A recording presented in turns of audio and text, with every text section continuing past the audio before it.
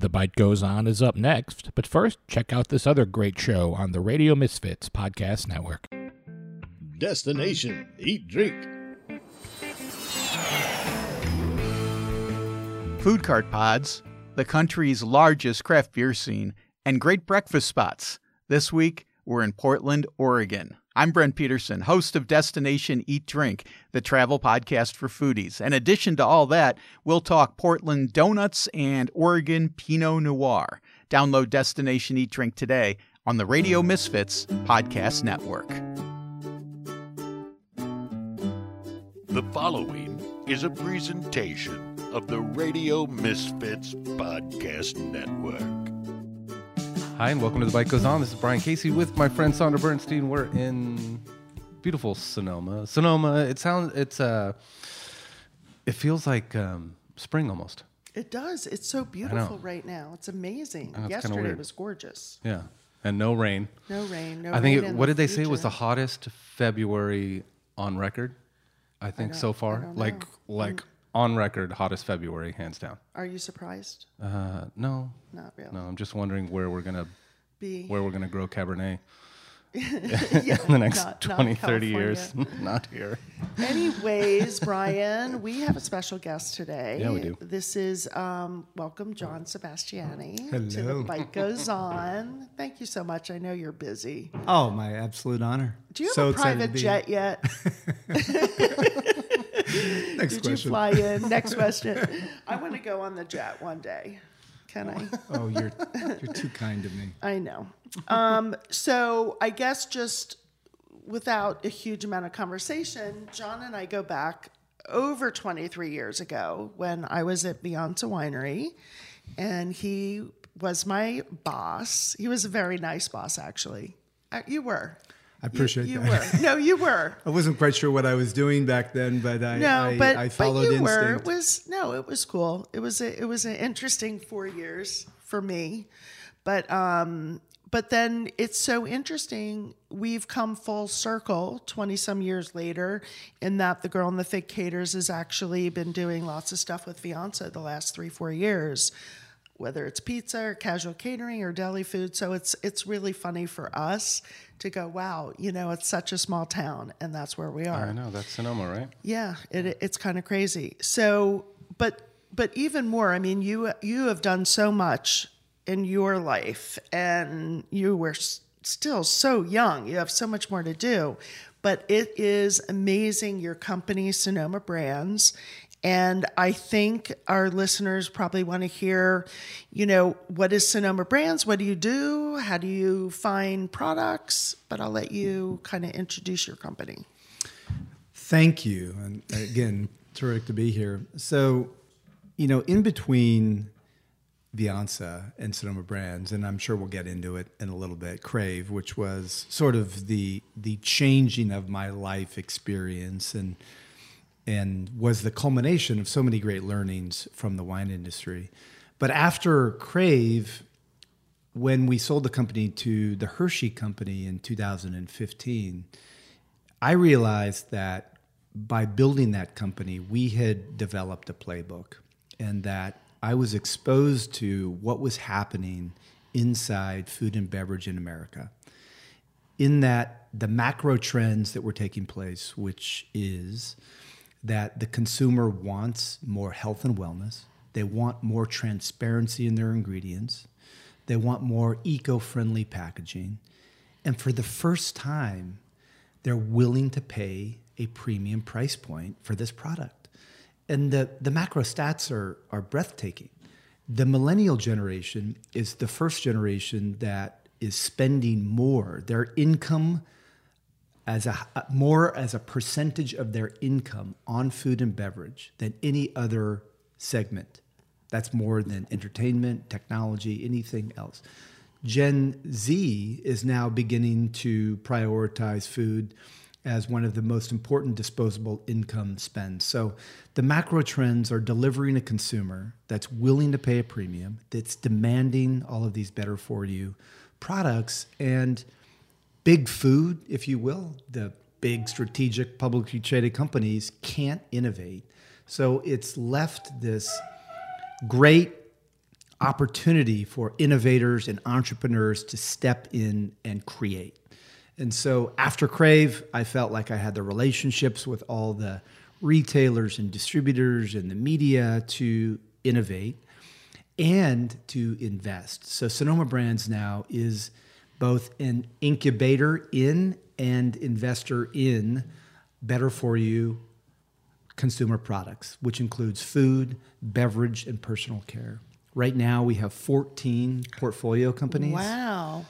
And yeah, I mean, oh my God. you know, it just happened. So with Crave, Will you remind people what Crave is in case there's two people out there that don't know? right, Crave, Krave. Right. Yeah, so Crave is a better for you jerk. Yes, when it was Still in there, my right? little baby, it's a better for you premium meat snacks company. Now, how, because it started small. I mean, I think your mom helped with recipes or somebody helped with, I mean, you just started like in the kitchen? Yeah. So this is a story I love. I mean, it's obviously the wine business as a part of my family was a bit of a mixed blessing, right? The winery was sold in 2005. I never in my career did I anticipate not working in the wine business. Right. It's all I knew. Mm-hmm. My identity was like completely wrapped up into it. And it was a part of a family business. So it was even more thorny in some ways, but also emblematic of who I was. And so when that sold, it was like a really dark moment for me to figure out how I was going to reinvent myself. What I knew that I didn't want to do is go back into the wine business. I just couldn't handle the challenge of trying to differentiate our winery from the thousands of other wineries out there. I just felt like I was ready for something new. At the same time, during this period of time, I was like really getting into running marathons. And, you know, for all the Sonoma listeners, we all love Angelo's as a great place to go get a deli sandwich, but also their jerky is like the best. I mean, oh my God. When I went to college, I bought like 5 pounds of it to take with me. And It's so, like $17 a pound right now. It's like unbelievable. Yeah. Have you ever had it? No. Oh, we need to get Angelo on. yeah. That would be fun. Yeah. Yeah. Oh my God. Absolutely. And so I was like, as I was training for the New York City Marathon, I was like eating this product. I was snacking on it and trying to get my body fat down as low as I could because, again, protein is very important. A paleo diet is a way to get your muscle mass in shape. Are you on paleo now? I'm on paleo right now, yes. Wow. Absolutely. I'm actually officially on Whole 30, which is even... You're on Whole 30. So no sugar, no dairy, no legumes. Wow. No grains. Anyway, so Crave was born fortuitously out of this desire to chase a better for you product that I found that didn't exist in the marketplace. I had no idea really what I was doing other than bringing to the table years of experience in the wine space, in the food space, of talking and romanticizing products and heroing the manufacturing process and knowing that vineyard designate or reserve or all of these marketing terms mean something, and going into this jerky space, which was a nascent, tired, stale category where the brands Gas stations. really, there was no innovation. Slim Jim. Right. Yeah. I mean, it was just, there. It was by and large a male, blue collar dominated consumer with nothing. And we ushered in these new flavors that were meant to be more culinary forward. Our packaging was more inviting to a broad consumer base, including women. The focus of the brand, our competitive set, was not Slim Jim or Jack Link's. I wanted to position the brand more as a replacement to a Cliff Bar or Chobani Greek yogurt in that health space, that wellness space. How is it more healthy? Is there less sugar, less in the carbohydrates. marinades? Yeah. And protein. And so And higher- I think when you look at protein, and now protein's everywhere, right? We've been in a 10-year trend cycle of protein. But at that time, heroing protein as a portable snack on the go was, a newer trend. So I just jumped into it. Yeah, my mom, Vicky, was around me, kind of giving me some thoughts on recipe development, pairing suggestions. There was very much a wine theme that we would do, a wine and jerky pairing. We just had fun. We did an event at was it Imagery? Yeah, that's right. We did that event where we came up with 4 different recipes of the four different ones of the jerky. Yeah. We made recipes using it, not as jerky, but as an ingredient. Oh, interesting. And did wine pairings. And there was a, who was your sports guy for that? Vernon Davis. Yeah, he was there. Oh, wow. Yeah, it was really cool. It was a fun event. And so we just had this brand that was now this, innovator inside the stale category. And it took a couple years to get off the ground. And I feel like an angel landed on my shoulder when Jens Hoy, who I was sharing some ideas with when he was general manager at El Dorado Kitchen. And he, after monitoring what was happening and really seeing the brand and the product come to life, just dove in head first and joined me in the early days.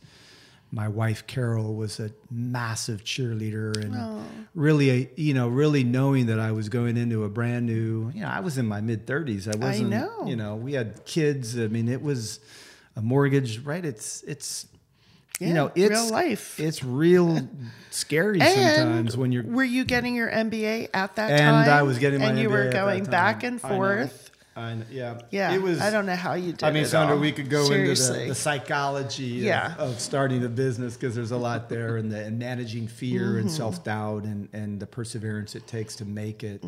But in this town, you can imagine. In some of the social circles or events of like, well, John, what are you doing these days? Yeah. And it's kind of, it was really hard to get that out of my mouth for the first couple of years because people just didn't understand what I was doing. And when they heard I was getting into the jerky business, I mean, you could see people's eyes roll. They couldn't control their body language. It would be like, Is it infused with wine? Good luck with that, John. Yeah. Like, poor guy. Jeez. But I mean, what a success story. I mean, so incredible. And I mean, successful in its own, just as you built that company. And I mean, honestly, there were times where I would run into you and you would go, how are things going? And we would just talk about sales for a minute. And you were like, yeah, I can't remember the numbers, but you're like, yeah, we only have 7 employees and we did like $10 million. And I'm thinking, oh my God, I have 200 employees and we did $5 million. Like, what is going on here? How do I change that? But I mean, even before you sold it, I mean, success story just in its own, from taking something from absolutely nothing and turning it into something that's worldwide recognized. It was definitely a rocket ship, and we hit a narrative in the marketplace where retailers and consumers fell in love with the product and in the brand, and we rode this wave of protein snacking. And it was insane. I mean, we were doubling year after year after year after year. And it really, as I reflect back on it in great moments like this, it was like it was only 5 years from the day we started it it's to incredible. The day that Hershey, showed up at my trade show booth one day and said, we want to buy your company. Oh my God, that's how it happened? So the business, I knew 3 or 4 years in when we went, like, it took us 3 years to get to 5 million. But then we went from 5 million to 17 million to 35 million to 75 million. So it was like that. Inconceivable to that me. hockey stick, right? Of just like, wow, everybody wanted it. The phone wouldn't stop ringing type of thing. So we knew we were really, really onto something. And we had actually received one inbound unsolicited offer before Hershey, which, I wrestled with, but it wasn't that difficult to say no.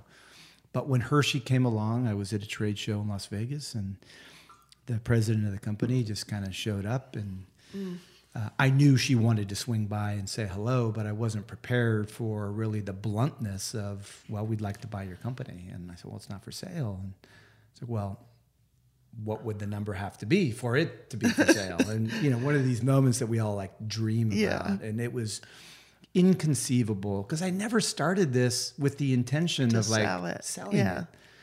All I knew was family business for, and that was a part of our marketing, right? The heritage and the multi-generations.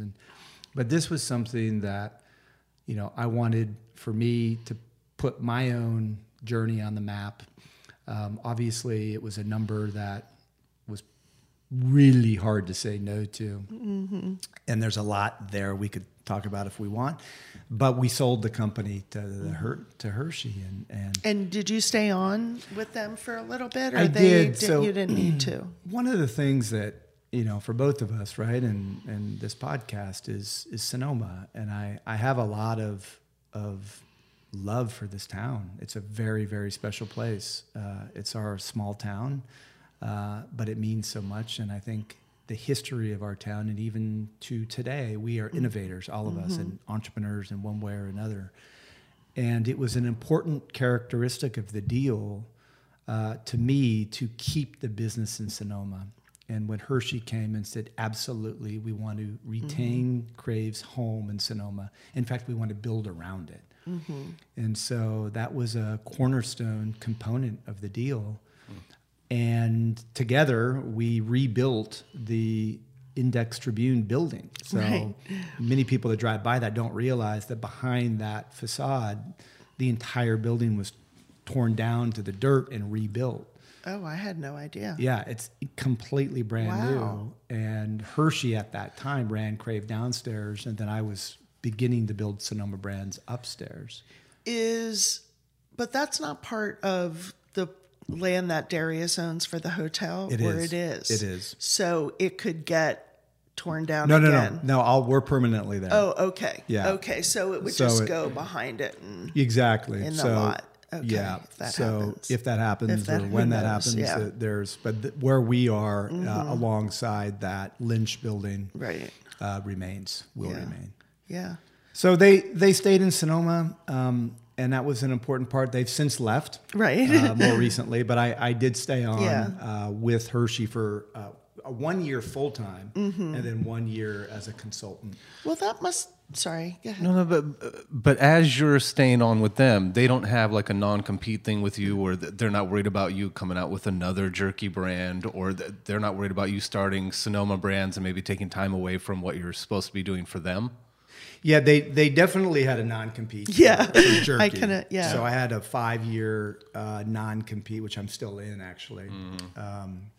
But outside of that, they were very accommodating in terms of supporting what Sonoma Brands was going to do.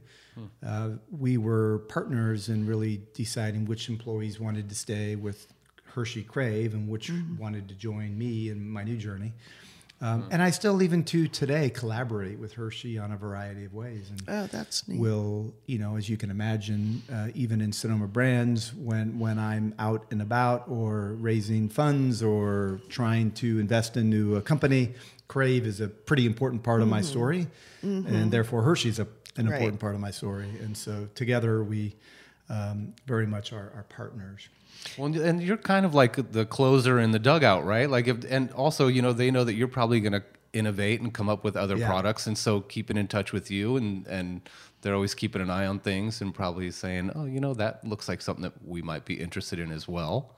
Yeah, absolutely. And there's no question that we are partners in this ecosystem, and these big strategics want to keep their own reputation and their own relationships alive. And so you're absolutely right. And like you said, it's not as easy for them to move quickly like you can in a smaller company, and then they can sort of jump in on the back end and say, oh, look, all this legwork's done. Let's see if we can acquire this product. Mm-hmm.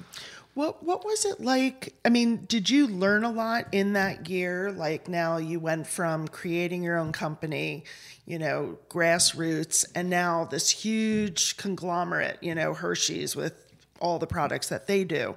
Was that useful as like a learning experience? Like, yeah, I think it was on a large scale. In some ways. Maybe what I learned the most was understanding why us small companies can outmaneuver the big companies, because I was exposed to firsthand the bureaucracy that exists in these big companies. And they exist for, I suppose, a good reason. They're publicly traded companies. They have to adhere to SEC regulations and compliance.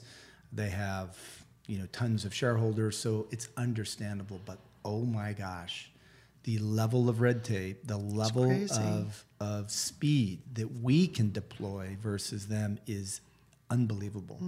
Do you think you'll ever go public? No. I think you want to keep it. I think some of the businesses inside of our portfolio, one or several of our 14 companies, and that grows year by year, will go public. Right. But Sonoma Brands will remain. Stay as a. Yeah. Yeah, it's so cool. Isn't it cool? Well, and I see the products. I mean, but I'm sort of confused as to, are people coming to you with ideas, or are you looking out for ideas, or is it a combination of all of those things, and then you sort of bring people in and say, let's work together and I think we can make this a more successful product? Yeah, so sourcing strategy, how Sonoma Brands finds a company and invests in a company is we're all familiar with Shark Tank, right? These businesses come in and you go through that power sort of 5-minute pitch, and you have investors. Do you do that? We definitely have. On Tuesdays at 5, you can come down. No, I mean, we have every single week, we have entrepreneurs from around the country that are coming into Sonoma to pitch us. Oh my God! Absolutely. Like you would And hear it could those be stories daily. about It could be Walmart. daily. People sit out and wow. And so definitely we have people approaching us. They're primarily looking for capital. Again, we're growth capital, so it's not debt. We're investing into the business, meaning that we own part of the business. And then what is probably even more important is the expertise and the relationships and the strategy that we have. And if you're a founder, as founders, we're concerned about control. We're concerned about dilution of our own ownership position. But if a founder has an exit in mind at some point in their career, then aligning with the right private equity or investor is a critical decision, because we can help them get there faster. We can help add value into their enterprise. And is that appealing if they want to be exiting? Absolutely. I mean, yeah. So you, like, to a larger company, like if they want to sell to someone else, you're going to help them get there. Absolutely. If that's what they want to do. 100%. So by a company receiving our capital, and we're going to see 1,000 deals and do one. So you can imagine the amount of businesses and deals that would be a fun we're job seeing. Just to see all that So stuff. we have to become experts. It sounds like fun. I know. Yeah. And I so think it's cool, though. and we're going to invest. Yeah. We believe that, candidly, our returns are going to be north of 3x. So for every dollar we invest, we get 3 back. Right. And do you have a time frame that you want to get We that do. back? Yeah, it's 5 to 7 years. It's a pretty. That's not that quick. I mean, it's short, but that's not unreasonable for someone to get their feet. Wow. Yeah. And so different businesses have different stages, right? I mean, sometimes we're going to invest in a business that's very early stage. Maybe their revenues are $5 million. And then some of our businesses are much larger. And our biggest one is $200 million in revenue. And everything in between. That's incredible. The so it's health and wellness, good for you.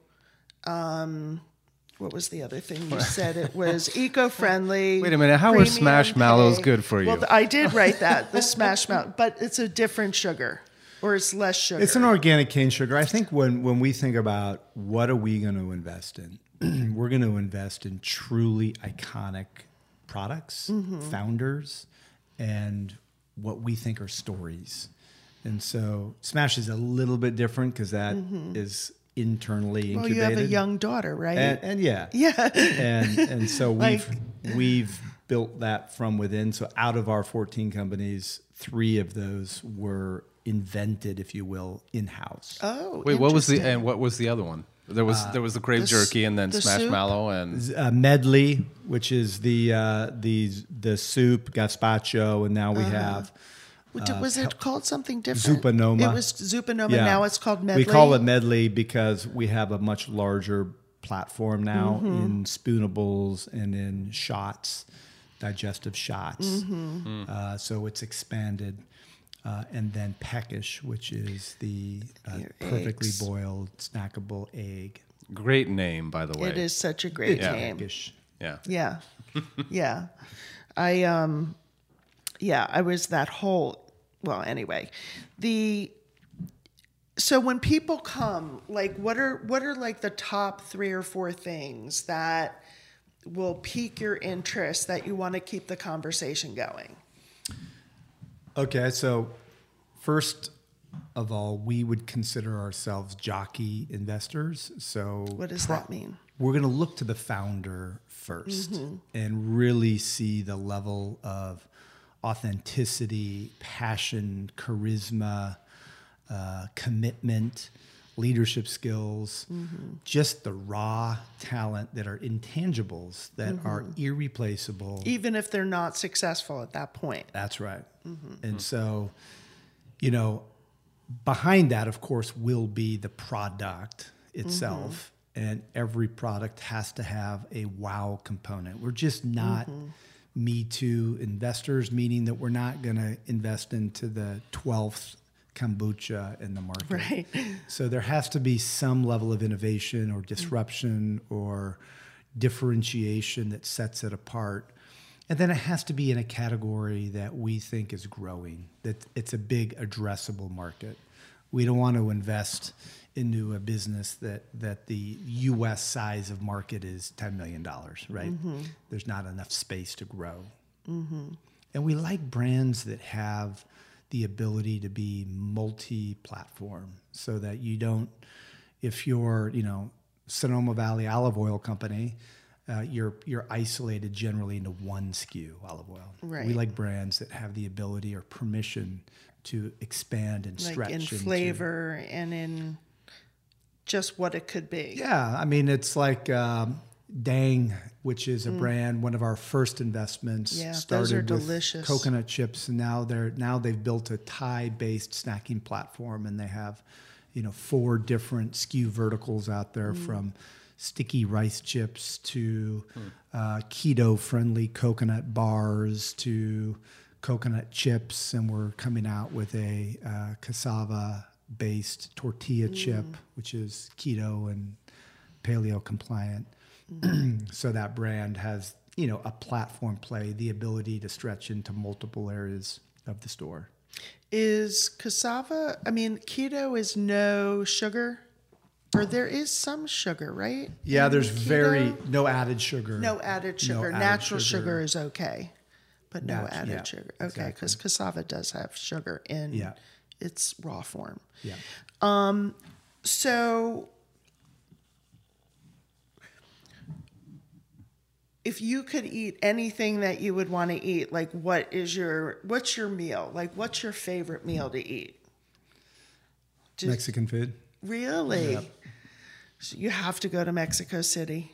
Have you I've never been. I just went. It was amazing. The food was incredible. Incredible. Different Mexican than here. Yeah. But you like the flavors of the spicy love the freshness of the salsas and the inclusions. I love kind of smashing it all together inside of a tortilla. It actually is pretty much like a really healthy food too. Yep. Which is amazing. You don't think of it that way, But other than the lard in like some of the, or the chimichanga, the deep fried stuff, it's there's pretty definitely healthy. if you can steer away from the chips and the tortillas. Yeah. But that's my favorite. I have a total sweet tooth, so I love my candies and my cookies. And I think if you look inside our portfolio, you'll see a smashed mallow, which we talked about briefly, and that's a better for you version of candy because we're not using high fructose corn syrup and there's no artificial ingredients. We invested into a beautiful business called Milk Bar, which I know. So Milk Bar, for people like Christine Tosi started with David Chang at Momofuku. Yes. And talk about another major success story. David Chang is like, have you met him? Yes. Oh, is he incredible? Yeah, he's very just charismatic. Real. Is he like real? Like if you see him on his TV shows, seems the same. He's the same. Just what you see is a little what you bit get. Stoned, a little bit very just doing. Talented guy. Yeah. He's so. But what a great story, and like her. I listened to a podcast. I think she was on How I Built This, I think. She was. Oh, my God. It was, you have to listen to it if you haven't heard that episode. It makes you want to just like be her friend because she's like committed and she cooked for everybody at staff meal, would make these crazy desserts and incredible. So so where do you go with that? So from a business standpoint, the strategy here, which is perfectly aligned with Christina's strategy. So when we met, it was just a perfect marriage for our businesses because she right now has 18 brick and mortar locations, primarily in New York, but she has Vegas. She has one in Vegas. She has one a larger flagship store in Hollywood. She has several in D.C., one in Boston, and a handful in Toronto. And a very much growing website digital business. So she has a following that is unlike any brand I've ever seen. It's a fanatical following. People fall in love with the brand. They fall in love with her. With it's her, so she's just so authentic, down to earth. She creates the extraordinary out of the ordinary, right? Cookies aren't a new thing to the marketplace, but what she does and how she does it creates memory and such a joyful moment that it's repeatable and shared within your network. Yeah, Brian, she did like the cereal milk. Like she was the first person to really go, wow, what did we do with all this cereal milk? How do I get this flavor and translate it? Okay, I remember working with pastry chefs at the Four Seasons in San Francisco in the early 2000s where we started playing around with Lucky Charms and Fruit Loops and sort of how to get those flavors into your upper scale desserts. Right. And it was kind of a fun thing for the pastry chefs at the time. It was like they were, they got that sparkle in their eye like they were kids again getting to play with the with those cereals. Yeah. Yeah, and she really did. She and her crack pie. Yep. Oh my God. And is she use all organic? No. No, so she's just using whatever you can get. Yeah, she's using clean ingredients, but she did not have that organic label on the products that are inside the brick and mortar and the digital platform. So why we invested and sort of what brought us together and the play, if you will, is this brand now is ready to emerge into traditional CPG, meaning retail, grocery stores around the country. And so here we have this brand that has more household awareness than many other brands that we've studied, like RX Bar or Tate's Cookies or other brands. And a brand that can enter cookie, truffle, pie, mixes, frozen, many different areas. So Shakes. we invested into her company last quarter in the fall of 2019. And we have already designed a lineup of SKUs. We're launching globally at Whole Foods in April. Wow. And we expect to roll out many other banners at the end of the year and, and into the future. How is working with Whole Foods now that Amazon purchased? Is it different? I think it is a bit different. It's a lot of these stores move back and forth from a decentralized buying office to a centralized buying office, and so they've re-centralized the buying office back to Austin. So a lot of not every area of the store, but most store areas or categories of the store now are bought by a centralized global buyer. Obviously, they're much more aggressive in terms of pricing and margin requirements. There's a connectivity to the Amazon business. They keep them very separate, but you can imagine with the relationship of Prime, right? That if you have an Amazon platform in your brand, that it's going to help you at Whole Foods. The whole grocery business is shifting and changing so fast. And just as we see major steps forward in organic and this transparency of ingredients that I've talked about, we see some of the larger, better for you specialty grocery stores file for bankruptcy. Like, Earth Fare just filed, and so Fairway in New York. And so, what do you see like 5 years from now? I think what's happened is organic and better for you has been so democratized now that your average Safeway or Kroger or any major grocery store in your town now has those offerings. So it doesn't give that differentiation to the specialty retailers as much. Right. So I think the best brands that are looking to grow in this space have to have on their teams a content creation component. So even if you don't use the digital infrastructure as your main channel of distribution, you have to have digital thinkers to create that virality of your brand. You have to constantly innovate, and the digital framework allows you to create LTO, limited time offers, much more efficiently than working through traditional. But I think what we're seeing now, and we've invested in our portfolio in a few digitally native brands, meaning they're only sold online. Oh, interesting. And we're seeing the acquisition costs of those customers skyrocket. And so it's not as efficient as it used to be. And we've seen that in a lot of public companies, not in food and beverage, but even Casper a couple of weeks back. The mattress company. That went public to disappointing results.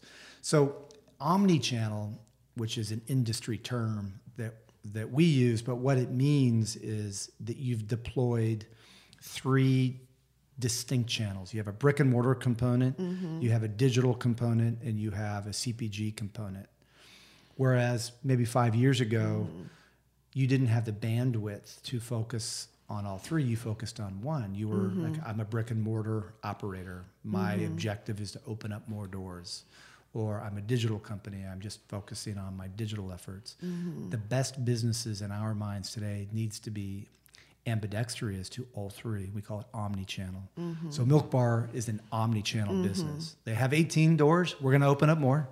Absolutely. Wow. We have treat trucks similar to what you have that roam around the country creating experiences. We definitely have a digital business, and we're building the CPG retail business. Well, it's interesting because I didn't go to the food show this year. I would go every year. I mean, there were years that we were in it with our products, and what a drag that whole thing is to, look at all those people and, you're just fighting for the attention of someone to see your stuff. Yeah. But, and I would just go to walk the show to see what's new, what's different, like what's exciting or where the trends are going. And it's really muddy. I mean, it's definitely muddy. There's so much to see. And I'm terrible. Like Instagram, I can see something on Instagram and I can be persuaded to buy it. There was this, actually, it wasn't on Instagram. It's called Verb. Have you heard that? Oh, I wish I brought some. It was on they were a sponsor for this newsletter I read every day about all different news, and they have sponsors, and it's like, oh, you have to try Verb. It's this high protein, it's caffeinated. Actually, it only has 2 grams of protein, but anyway, they're small bars, and it's all on text. They text you. You text when you're interested, and then they text you back and say, hey, a bot texts you and says, you're going to get a text from one of the founders. I don't know how long they could possibly keep this going, wow. But they were talking about this gingerbread flavor that was like for the holidays, and I love ginger. So I'm like, oh my God, I got to go try these. And it was a totally different channel. But like what you see on Instagram, even like the influencers talking about things where, you're hearing about things for the first time, and so not TV commercials anymore, not ads in the newspaper, not on the radio station. I mean, it's really changed. Absolutely. And that's why I say, even for a brand that its strategy is to go into traditional CPG retail, you have to have that content team on the digital side to create those relationships. Right. Because it is meaningful. I can tell you that when we go in and sit down, whether it's at Target, I was just up in Minneapolis last week with Christina, meeting with Target, and when they sit down and they very much look at the Instagram account of the person, of the brand, and we have 1.3 million followers. It's outrageous. It's like a small, TV network. Yeah. The amount of eyeballs. Yeah. That every time she posts something, about 1 million people are going to see it. Yeah. And these retailers are very bright. They know that if they're a first mover into one of these brands and you have a strong social following, that you're a partner. You're driving traffic to their doors. And they'll make purchasing decisions. They'll take a higher risk on a brand if there's a stronger social platform inside that company. Wow. Hands down. Wow. It's not as important, I don't know, for Sonoma brands to have that present. Are you more focused in getting each of on the portfolio? So our goal would be that Sonoma brands to the consumer doesn't even exist. Right. They don't even know who we are. Yeah, it doesn't matter. Because we're behind the scenes. Right. The entrepreneurs inside Fancy Food or Expo West or some of the major shows, if you talk to a founder of an up-and-coming brand, like who they want to partner with, then very much we want Sonoma brands to be top of mind. To be there. But yeah, we hero the brands. We step in and use every resource we have, which at this point now is immense, to help them, wherever they're weak. They may be behind in their development of supply chain. It may be sales and marketing in the trade. There's a lot of different factors that go into obviously growing a business, but we like to be, what we call ourselves a toolbox. And so we'll have every tool available depending upon what the company needs. And okay, you go. I want to look at my questions. I'm curious though, you've got all these people that are sort of coming to you, but what is the last thing where you saw something out in the market and said, ooh, I really want to talk to these people and see if we can make this happen? Thank you for bringing that back. I didn't fully answer that question. So definitely people coming to us is a big part of what we do, but probably more, in fact, what we actually invest in is a result of us going to those companies. So Milk Bar, we went to them. Oh. Absolutely. And we could go through our portfolio. We have a beautiful brand called Guayaki Yerba Mate. You know that. Which you know that. We all know Who that. Who doesn't know it? Everybody knows that. I mean, it's a Sonoma County brand, right? So I don't know one person at the Fairmont that I work with that isn't drinking it during shift. So I've never had one of those. Oh, you haven't? No. You're the only person. Get you off this buy bubbles and into the Guayaki Mate. Oh yeah. Well, definitely something. Buy bubbles. So go ahead. So you're out. You're looking for absolutely. You get more excited. Yeah. When So you as you might find it. imagine, I mean, just a 30 seconds of technicality. We buy every month what we call Nielsen IRI data. And so we buy it on a national standpoint, and then inside that data compilation is a channel-focused approach. So we can study grocery, specialty, natural, mass, convenience, club, and then on a demographic standpoint and geographic standpoint. So we can get laser-focused and surgical on exactly what we're looking for. So we're constantly... How do they get that data? We have to buy it. Yeah, but how are they making That's it? what they focus on. Is that So it's a revenue source that grocery stores don't often share. Is they're selling their sale, like that registered data. Okay, got it. To a firm like Nielsen IRI. Yeah. Wow. So within that data, we're able to uncover performance hurdles or velocity per point of distribution, a lot of different metrics that we're going to be studying. And all of that is to identify a business or a category that's surging, right? We're looking around corners trying to see something that the market doesn't see yet. So where do you fall on the whole vegan, plant-based world that is shattering? I don't know, it's in our face every day. Yeah. Is it going to go crazy? I think it's a phenomenon. I mean, just even if you're a Wall Street thinker to see what Beyond Meat did in the past, 6 months, I do think it's here to stay, hands down. There's no question about it. I think the consumer, and earlier in this session, we talked about the millennials driving this different purchasing behavior, demanding transparency of ingredients, demanding something better for our environment, really ready to make their vote with their wallet. And I think the plant-based movement definitely is right alongside in that movement. Now, are some of these products actually, in fact, better for you? I don't think so. A grass-fed, no steroid injected antibiotic, cow.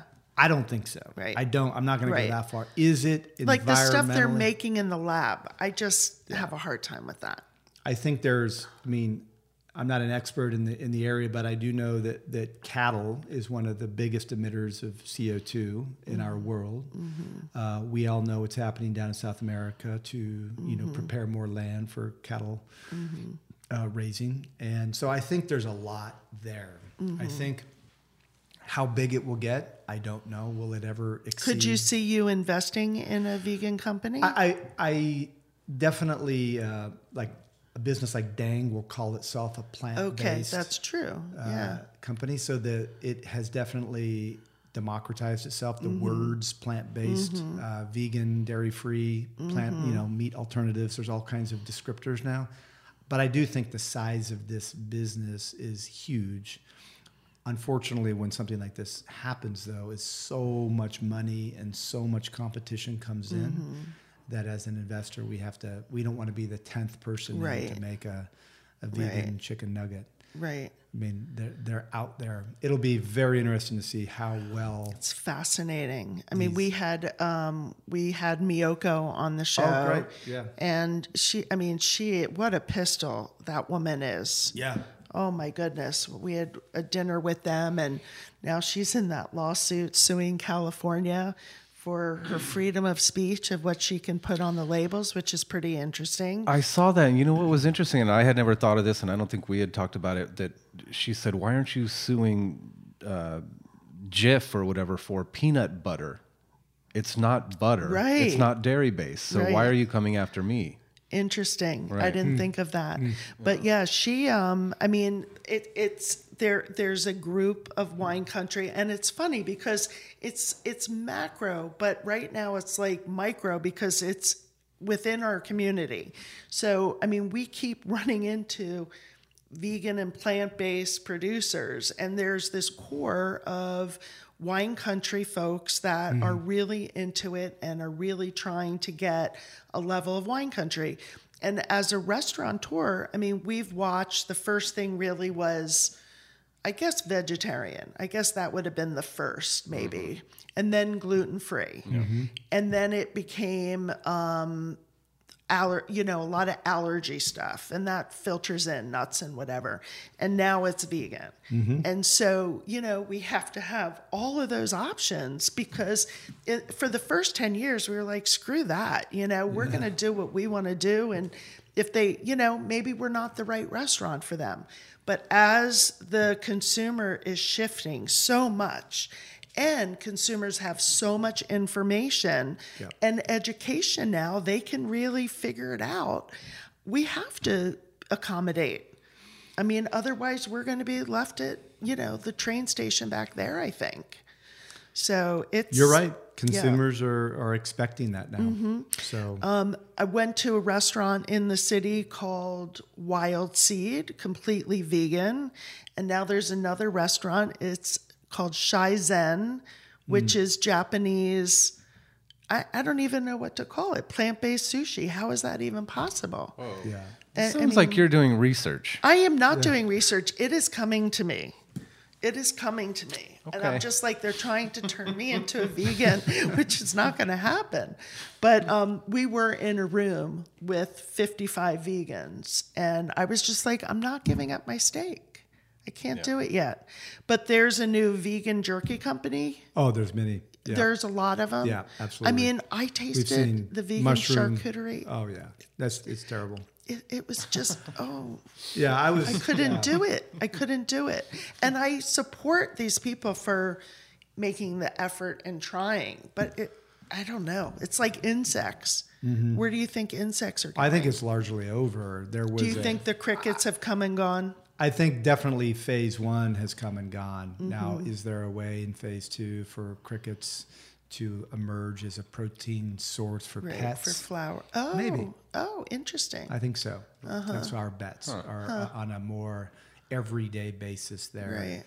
But I think it kind of goes back to what we talked about a bit ago, and like the product has to wow you, no matter what it is. Yeah, exactly. If I don't think people are going to really change their eating habits and consumption trends permanently if they put their mouth into an Impossible burger and it's substandard. Right. And I think that's why Impossible and Beyond are doing so well, is because most of the consumers actually eat that and feel like, that's pretty darn good. Yeah, pretty close. And I feel better about the environment and my body, maybe not knowing all the facts, but for those decisions. But anything like plant-based jerky that there are all kinds of things from mushrooms to pea-based and so forth that just aren't good. I don't think those win in the long run. And I don't understand the need to. I mean, if you're a vegan, you're saying you don't want to kill animals. Then why are we wanting to simulate the killing of an animal to eat? Right. It doesn't make sense. It's sort of the conversion process, I guess. It's that you're maybe people that aren't vegan that are trying to be vegan have something that's, that sort of tastes like something that's familiar to them. When there's other things that you can be eating. If you're vegan, then you don't want to eat meat. So why are we making products that are simulating meat? It seems like it's one of those things that's trying to pull people over to like vegan and then sort of get them on the team. Right. But yeah, and then there's a new product that will be out. It's not going to be anytime soon, but I heard about this on NPR the other day, where they will send a kit to your house. You will swab the inside of your mouth, and you can grow your own meat. That's disgusting. At home, that is basically made out of your saliva. Yeah. Okay, that is weird. But think about it. Now it sounds totally strange, and you can talk about movies in the past, Soylent Green, all this. But think about the money and there's no farm, there's no animal, there's no methane, there's no feed, there's no trucks, there's no. Well, there's going to have to be something other than my saliva. But think about just the thought process is you're cutting out all of these things. Okay, well, we'll wait and see just that episode. That doesn't sound possible. I sort of thought of it in terms of kegging wine. So for me, it was you're getting rid of the box, you're getting rid of the glass, you're getting rid of the cork, the foil, you're getting rid of all of these things. So there's definitely positives as long as it's. For me, the problem with kegs is it never to showed be. in the price reduction. But Right. Yeah. Right. That is true. What would you tell someone that thinks they have like the next product? You know, they want to go on Shark Tank, or they they need investors. What would you tell them to do to prepare for that? Shall we pick a product and kind of go through it? Yeah. What product? You play the entrepreneur and think of the next product that you want to release. That I And want to we'll go through it. release? Like, seriously? Yeah. Like me? Well, okay. Like, how could I turn, since you're asking, how could I turn our cookies, well, you have a cookie company, but Yeah. we have the amazing cookies, the crisp chocolate chip cookies with sea salt, amazing. Yep. We sell a ridiculous amount of them, but they have a really short shelf life. So how do I go? Like, does the world need another cookie, or another Oreo type cookie, or another ginger cookie? But selling a cookie at a time, or 5 cookies at a time. Yeah.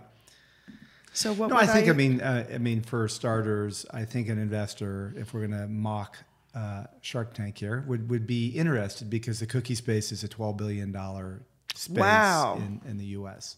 So the first step for any entrepreneur is understand the size of the category in our market, the U.S. And I think for all entrepreneurs, we need to focus just on the U.S. I hear so many companies that start thinking about Asia or Europe too early. Yeah. Let's just focus on the U.S. The second is, like, describe in like 30 or 60 seconds why your product is going to replace in a consumer decision journey the incumbent. Because what's happening is retailers, consumers are ready to trade up. There is a premiumization movement happening in every category. And so if there's a wow factor that your crisp sea salt chocolate chip cookie, you put it in the mouth, it's just like blow your mind, amazing. Inside, then, do you have supply figured out? Can you scale? Or is it made in like a commissary where you can put out, a couple pallets a week, but that's about it. Margins come into play.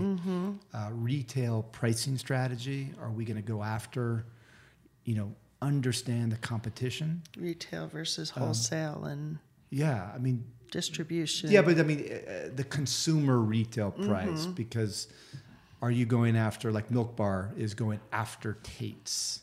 So our price point, Tate's is Oh, yeah, Tate's are delicious. from the Hamptons, a big company. Yeah. Mondelez bought that 18 months ago for $500 million. Oh, my God. In the marketplace, when you look at the data, it is absolutely Chips Ahoy, Right. Oreos, all of these big incumbent Pepperidge Farms are declining.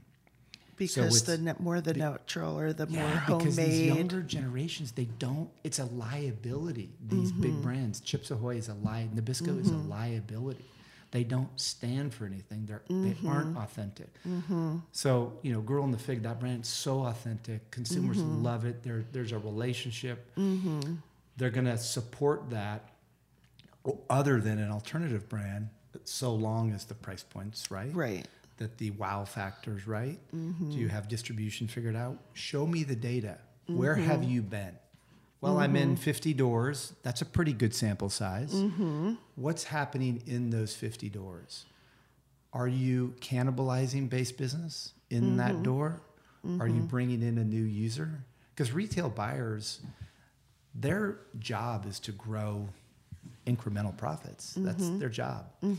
And they largely feel that if one brand steps in and simply cannibalizes another brand, they're just treading water. So Right. the amount of effort to do that isn't worth the result. But if you're driving a premium price point, or you're bringing new users into the category, or the users are, because your cookies are so good, they're eating them every day instead of every 4 days, understanding that trial, the repeat purchasing rate, what's happening in the category, that data story is super important. And so if you're going to Shark Tank, you want to have your data down. Yeah, And they describe it really, metrically. yeah, they, they don't like when you don't know your stuff. Yeah. It's pretty funny. Yeah, it's kind of cool. I don't know. It's definitely above me, above my head. I don't think so. Oh, thank you, John. You can do whatever you want to do. No, I just know. think you're doing so many things. Well, there's definitely some translation, of how you just do something in a kitchen. I mean, granted, we started making our jams in our kitchens, and then we found a co-packer, and then the co-packer was like, oh my God, you're not making enough. It's costing us more money to clean the line, than to do your product, and we can't charge you enough. It's not going to make sense. Take it back to your kitchens. We took it back to the kitchen. So we went from supply and demand to demand and supply. And then now, we're with another co-packer that's, small. We're still doing small batch. I think it boils down to your strategy, because a lot of our companies, when we see the product that wows the consumer, when we see a founder that is just so full of life and passion and charisma and authenticity, we will invest our capital to support the business while it sells its products at a negative margin, meaning it costs more to make than they're actually selling it for. Because you point out a huge obstacle that entrepreneurs face, which is, well, if I need a 40% margin and I'm only making small batch quantities, you're never going to get there. Right. Yeah. It's the chicken or the egg, and you have to lead the consumer to find the first. curve. Yeah. The consumer votes first, and stores make decisions based on performance at other stores. It's a finicky business. Nobody wants to lead; they want to follow. Did you learn a lot of this when you were getting your MBA, or do you think it's more doing it? I think it's doing it. Yeah. I mean, I learned some basic principles of running a P&L and cash flow statements and balance sheet, but inside what we're talking about is just in the streets. Right. Yeah, it's fascinating. So, that's when that day comes, I would always encourage, try it out. If you have a co-packer that can scale with you, and as you look at, 10x production, 50x production, and then the costs start to dive, you can look at your cash flow and support taking a negative margin, perhaps. Yeah. Depends on what the entrepreneur wants. Yeah, hard to know, but fun. So, can you tell what's the next product? You have any secrets that people can hear it first here? Plant a seed. No, we won't. We won't put you on the spot for that. Wait, he was gonna answer you, I know, and then you but backed down. I would feel guilty. Try to flirt a little bit and flirt with us. I mean, we really think one of the trends that is permanent, and it's not really an ingredient trend, it's the expression of freshness that is resulted and communicated best in refrigeration. And when you look at some of Whole Foods or Sonoma Market here, they have huge refrigerated grab and go sections. And I think that snack and decadence is moving refrigerated. And so there's a brand in fact, the founder reminds me of you a lot. Oh, no. Full of life, charisma, all these words I've been using today. But it's in a refrigerated grab-and-go snack. Tapioca pudding. You're close. Oh, but it's my trifle. It is. It is. It's exciting. It's coming soon, I think. Coming soon. Yeah, that's going to be the death of me, tapioca pudding, that cozy shack. Oh, that's my favorite food.